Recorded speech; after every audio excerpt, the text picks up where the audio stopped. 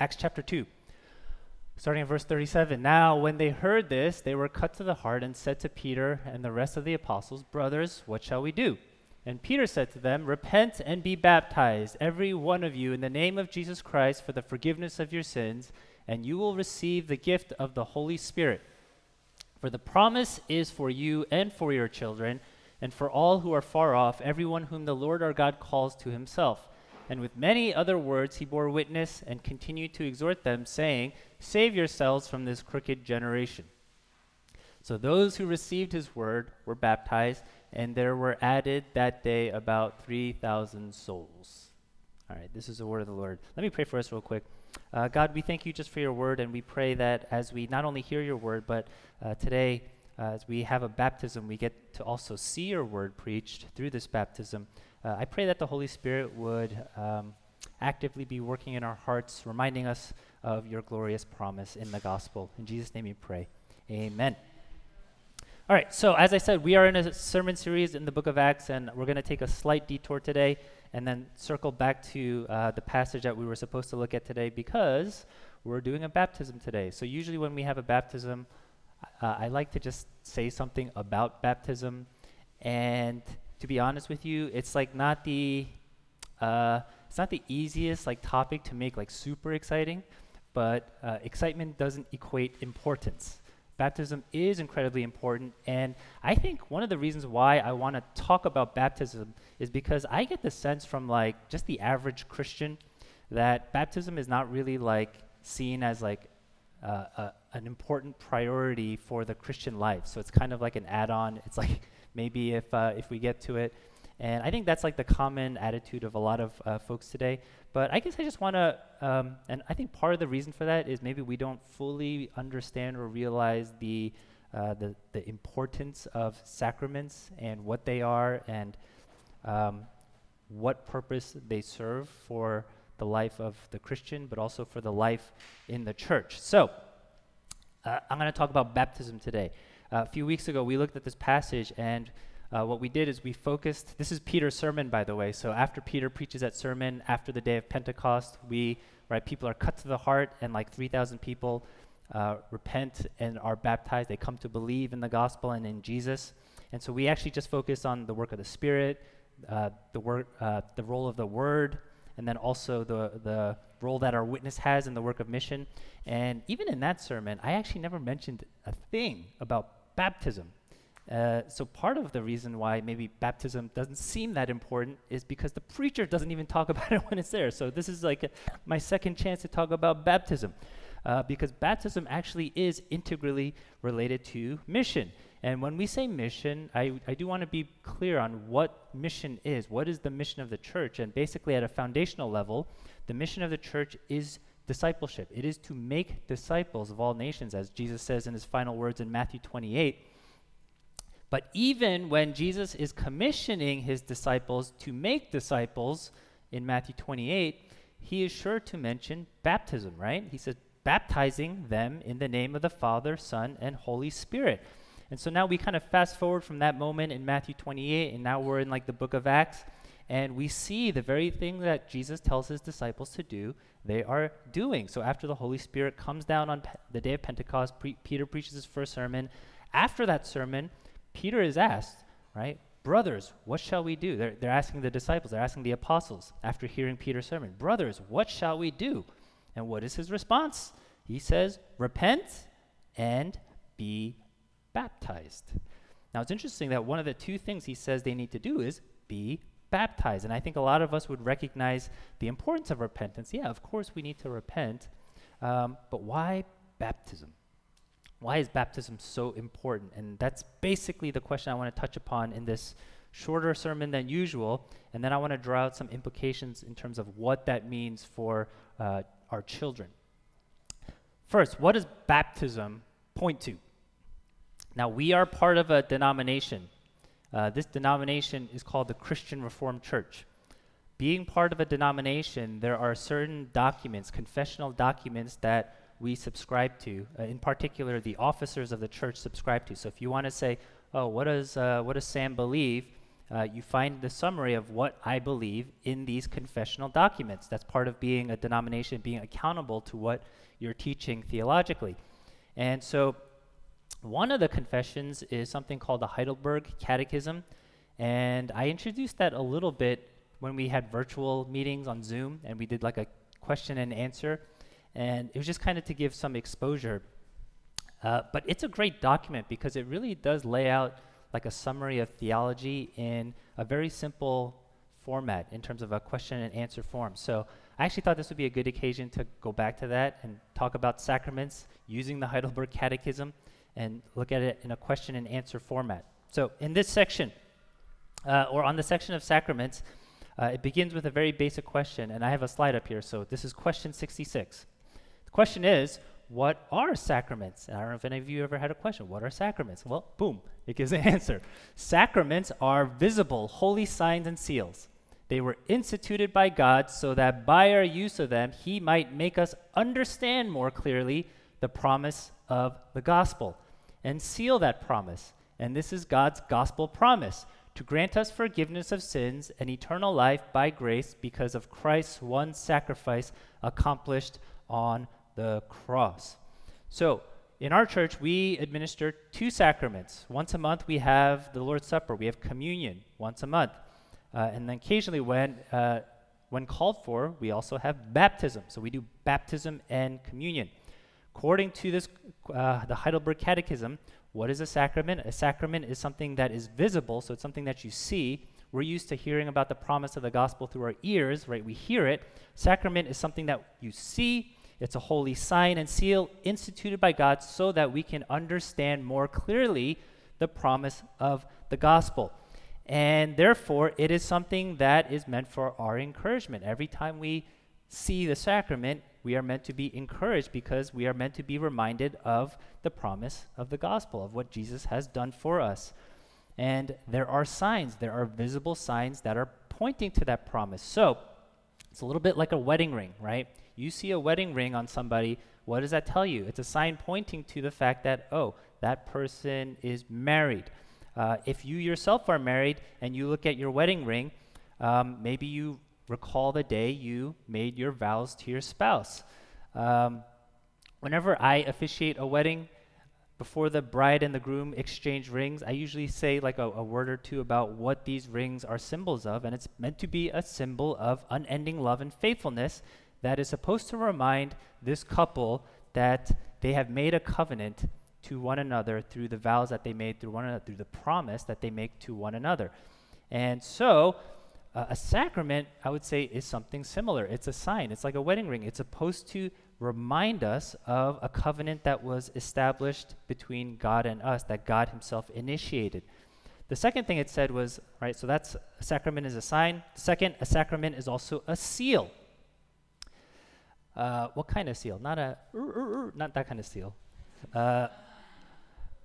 It might be unusual because, we don't really have seals anymore in our like mails and letters. But in the ancient world, if a king wanted to send a letter or a decree, right, there would be kind of like an envelope, and they would take wax and stamp it, and then they would seal it with whatever symbol represented them. And the reason they would do that is because it was a way to authenticate who this letter is from or who this decree is from. This is not a forgery, but this is actually from the king, and you can tell it's confirmed by this seal. Likewise, a sacrament is a seal in that they confirm or validate that the promises of God communicated in this sacrament is actually from God himself. It is not the words of the pastor. It is not the one who is administering the sacrament. It's not his words that matter, but at the end of the day, the sacrament is showing that this is coming from God himself. So to summarize, sacrament visibly communicates the promise of the gospel, authenticates these promises are true because they come from God. Now, given what a sacrament is, now let's look at baptism. What do the waters of baptism point to? 2 things, death and resurrection. Think about all the times water has destroyed things. We just had, in the news, a hurricane in the southwest, and if you saw images of what that hurricane did, water can destroy things. Think about all the times in the Bible where water has destroyed things. During the days of Noah, humanity had gotten so corrupt, God decided to bring flood waters and destroy everyone. In the Exodus story, Moses lifts up his staff and divides the Red Sea. The sea closes in on the Egyptians, and they all died. So water points to death, judgment, destruction. But water also has a converse meaning. Water also points to resurrection and new life. Even though water destroyed many, Noah and his family, they are saved through the flood waters. And God tells them, be fruitful and multiply, which hark back to the words of creation. So it's as if God is recreating a new world after the flood waters. Even though the Red Sea destroyed the Egyptians, the Israelites, they were saved through the water. So baptism itself also has this double meaning, death and destruction, death and resurrection. Water also has a cleansing effect, and this is what we read in the call to worship. After playing sports or after a workout, you sweat. And when you sweat, you tend to stink, right? You tend to smell bad. When I was in high school, I played lacrosse, and the worst stink in the world was after playing a lacrosse game in the rain, and everyone walks into the locker room, like in our cleats with like all of our equipment, and there's this like rancid, stinky smell that fills the air in the locker room. How do you remedy that stink? You shower, right? During COVID, we learned how to use water to wash our hands for 20 seconds really well. That's what water does. That's what we know water to do. Likewise, one of the promises of God from Ezekiel 36 is that God's going to sprinkle clean water on us so that we might be clean. And I've said this in the past. I think in our culture, the concept of sin is not something that is like as accessible as it used to be. When people say sin, it's like, what do you mean by sin? But I think people understand the concept of like pollution or dirtiness. And what the gospel does is it cleanses us of our stink. So baptism not only points to the destruction of something, but it also points to the cleansing of something. And what's being cleansed? The promise of the gospel is that we are being cleansed through the blood of Christ and his Spirit. So, next catechism question. Where does Christ promise that we are washed with his blood and Spirit as surely as we are washed with the water of baptism? In the institution of baptism, where he says, go therefore and make disciples of all nations, baptizing them in the name of the Father and of the Son and of the Holy Spirit. The one who believes and is baptized will be saved, but the one who does not believe will be condemned. This promise is repeated when Scripture calls baptism the water of rebirth and the washing away of sins. So that's specifically what baptism communicates to us. So baptism as a sacrament reminds us again of Christ's promise in the gospel. It reminds us that Jesus promises to cleanse us of our sin, and it reminds us that Jesus promises to raise us to new life. And we need to be reminded of all of that all the time because it encourages us. All of us have moments where we feel condemned for something. All of us have moments where we feel guilty because of something. All of us have moments where we feel ashamed because of something. No matter how old you are, you experience these things. We've all gotten into a conflict where maybe we didn't react well or respond well to that conflict in a loving way. We've all had moments where people just kind of grated on us and then we lost our patience and we kind of lashed out. We've all had moments where we've said things to cut people down. We've all had moments where, we just did not do what we were supposed to do, right? And our response to those moments, the bad response to those moments, we just suppress it and ignore it and move on. But, if the Spirit is alive and at work in us, there's probably a part of us that's saying, oh, that was wrong, right? And I shouldn't have done that. And therefore, I feel something about that, whether it is condemnation or guilt or shame. We know that there's a stink on us because of these things, and it leaves us feeling vulnerable and self-conscious and makes us feel dirty. And in those moments, you know what we need to remember? We need to remember our baptism. We need to remember that Jesus promises to cleanse us from that stink. We don't have to feel condemned because there's no more condemnation for those who are in Christ Jesus, Romans 8. We don't have to be riddled with guilt because we know that through the cross, Jesus has taken away our guilt because he's taken it upon himself. We don't have to feel shame because we know that Jesus' blood covers our shame. And of course, that's not to say that we shouldn't feel bad or regretful or any of those things, but wallowing in our guilt and shame, it actually tends to hold us back from true repentance, from turning to Jesus. And we deal with our guilt and shame in our own ways, which decreases our reliance upon what Jesus has accomplished for us. But when we receive the promises of God in the gospel, it frees us to repent. It frees us to turn to him, to ask for forgiveness, because confessing our sin is no longer something that exacerbates our feelings of guilt and shame, but now it becomes something that frees us, and baptism communicates that to us. So now here's the question that's a little bit more controversial. So I think everything I've said up to this point, most Christians would affirm. Here's where we're a little bit distinct, or there's a little bit of a distinction. Who is baptism for? Okay, who is baptism for? Everyone would agree baptism is for those who repent and believe in the gospel. The folks in this sermon were cut to the heart after Peter's sermon, and they were baptized. Peter says you should be baptized. But notice verse 39 also says, for the promise is for you and for your children. And I'm not saying this verse is the reason why we baptize infants, because it's not clear cut based on this verse.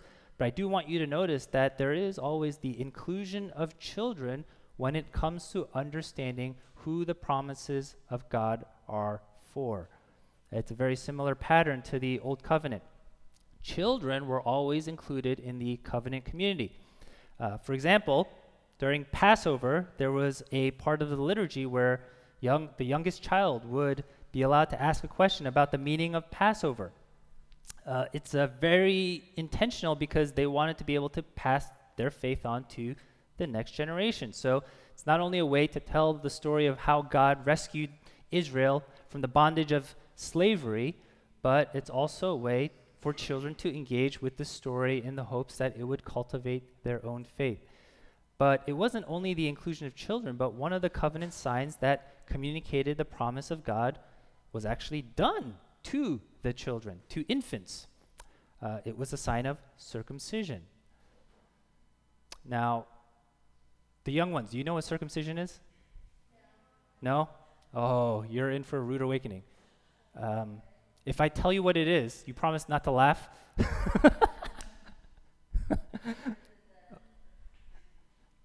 I think you're old enough to learn. I'm going to talk to you about the sacraments in the next couple of weeks. Yeah, parents, I have your permission. It's in the Bible. Okay, so circumcision, today, circumcision is not done in like the church, but it's usually done in the hospital when you're born, okay? It's done to boys only because boys have...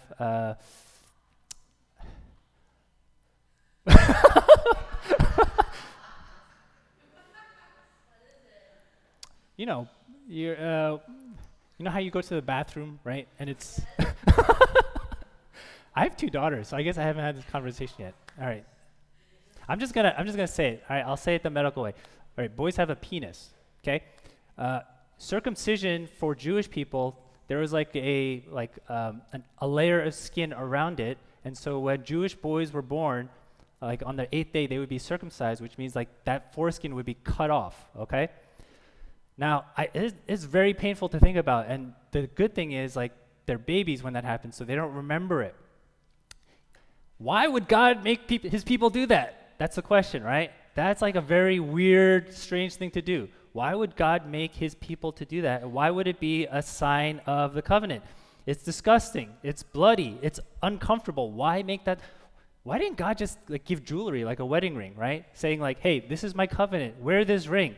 No, he makes like these little baby boys go through circumcision. Why? It's because it was bloody and painful and gruesome. What it's supposed to do, it was supposed to signify the consequences of what's called like breaking the covenant.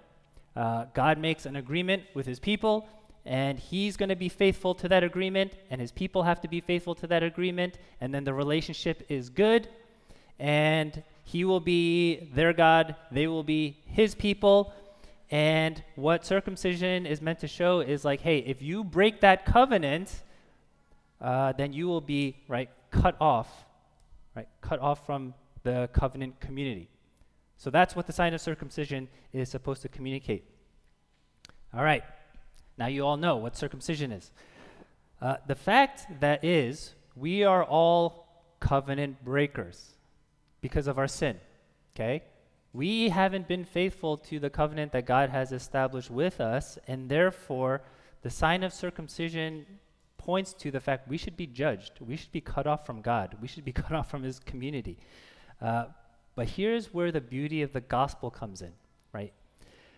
We are now under this new covenant, and the gospel tells us even though we are covenant breakers, God doesn't cut us off from his community. God doesn't cut us off from himself, but he now gives us a wonderful promise.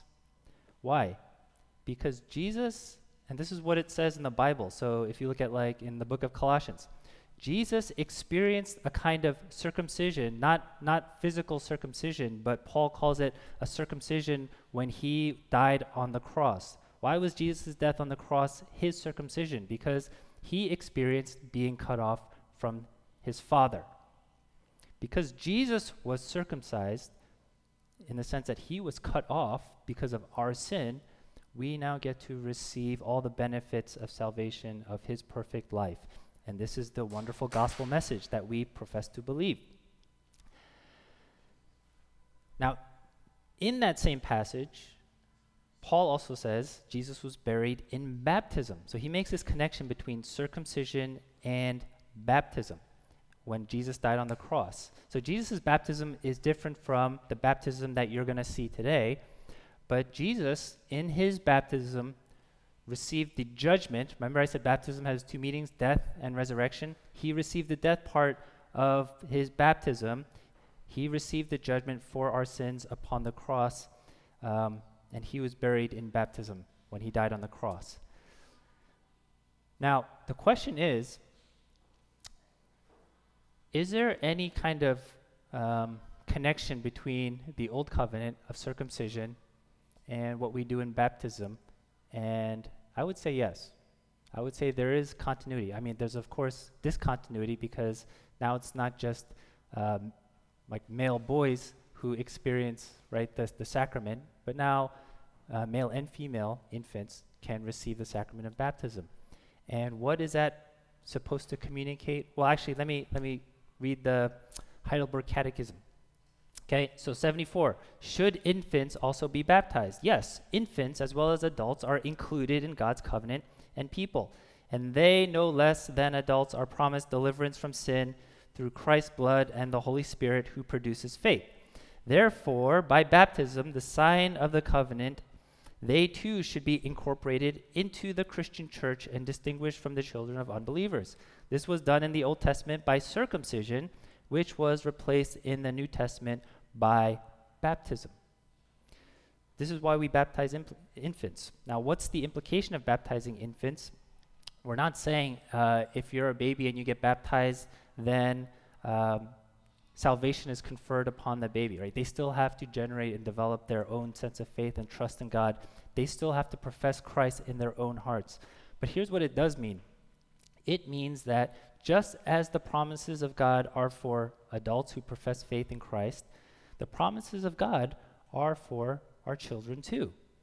They too are members of the covenant community, and therefore they are to be included in the life and faith of the community and be exposed to the promises offered in the gospel to them as often as possible. That's why in the beginning of our service, we have all the kids join us in worship. It's not the easiest thing to do, but here's what we're saying. They're meaningful parts of our community. I make this mistake all the time, right? When we calculate things like how many chairs to set up or how much food we need. I just think about the adults sometimes and I go, oh, actually, right, the kids take up a seat too. The kids are a mouth to feed too. What we're saying through baptism of our infants is they are meaningful members of this church, of this body. And they are in worship, not because they understand what's going on, but because we are exposing them as much as possible to the promises of God in the gospel. They leave for the sermon because it's probably just like a practical thing, and they will probably get super bored with my sermon. I mean, I'm sure you all are super bored with my sermon too, but they'll get like super bored, and maybe they won't learn as much. So for practical purposes, we have them go do like a age-appropriate lesson. But when we do the sacraments, we want them to come back in and see what's going on. When we do the baptism, we're going to have them come back in and see what's going on. Why? Because we want them to be exposed to the promises of God as much as possible. So here's what baptizing infants tells us, okay? The congregation, you will take a vow, and that vow is that you will undertake the responsibility of assisting the parents in the Christian nurture of our covenant children. The parents are the main ones who are charged with the role of discipleship and discipling their children, but they don't do it alone. We have a community, and it takes a community to raise a child in the faith. So we have a community, and all of us are making a vow to partake in raising up not just our biological children, but they are our children spiritually in a sense because of their baptism. We're making a vow to raise up all of our children in the faith. So baptism shows us that the promise of God, the promise of the gospel is, for us as adults, but also it's for our children. And just as Peter says in his sermon, it shows us the promise that our sins are cleansed through the blood of Christ.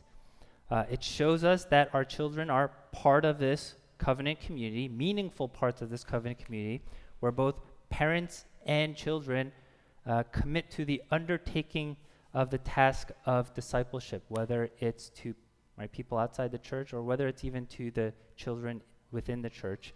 And together, we are encouraging one another, exemplifying to one another, teaching one another what it looks like to rest and rely on the promises of God that he's given us in the gospel. And that's why we do baptism. That's why baptism is important. Martin Luther, when he struggled spiritually, one of his words of counsel, remember your baptism. Why? Because of what baptism signifies to us. When your children are struggling in the future and they're saying, I'm just I don't know if they would say this. Let's say I'm just a horrible person. And you say, well, remember your baptism. God loves you, and he's promised something meaningful to you, important to you, and that's what's important, okay? So let me pray for us, and then I'm going to have our family come up, and Caleb's going to be baptized today, and we'll do the baptism. Let's pray. God, we thank you for the sacrament of baptism, and sometimes when words are inadequate to really communicate something in a powerful way, you give us a gift of sacraments. You give us baptism and communion, and we get to see your promises visually, and we get to see the signs of what these promises point to. And so as we see baptism today, I pray you to remind us of the powerful promise that you have given to all of us in Christ through your gospel, the promise that we would be cleansed from our sin, the promise that you give us new life and resurrection, also the promise that you destroy the old self, the sinful self, the fleshly self, and you give us new hearts, new lives through your Spirit. As we baptize Caleb today, I pray that all of us would be encouraged because of what you have done for us. In Jesus' name I pray, amen.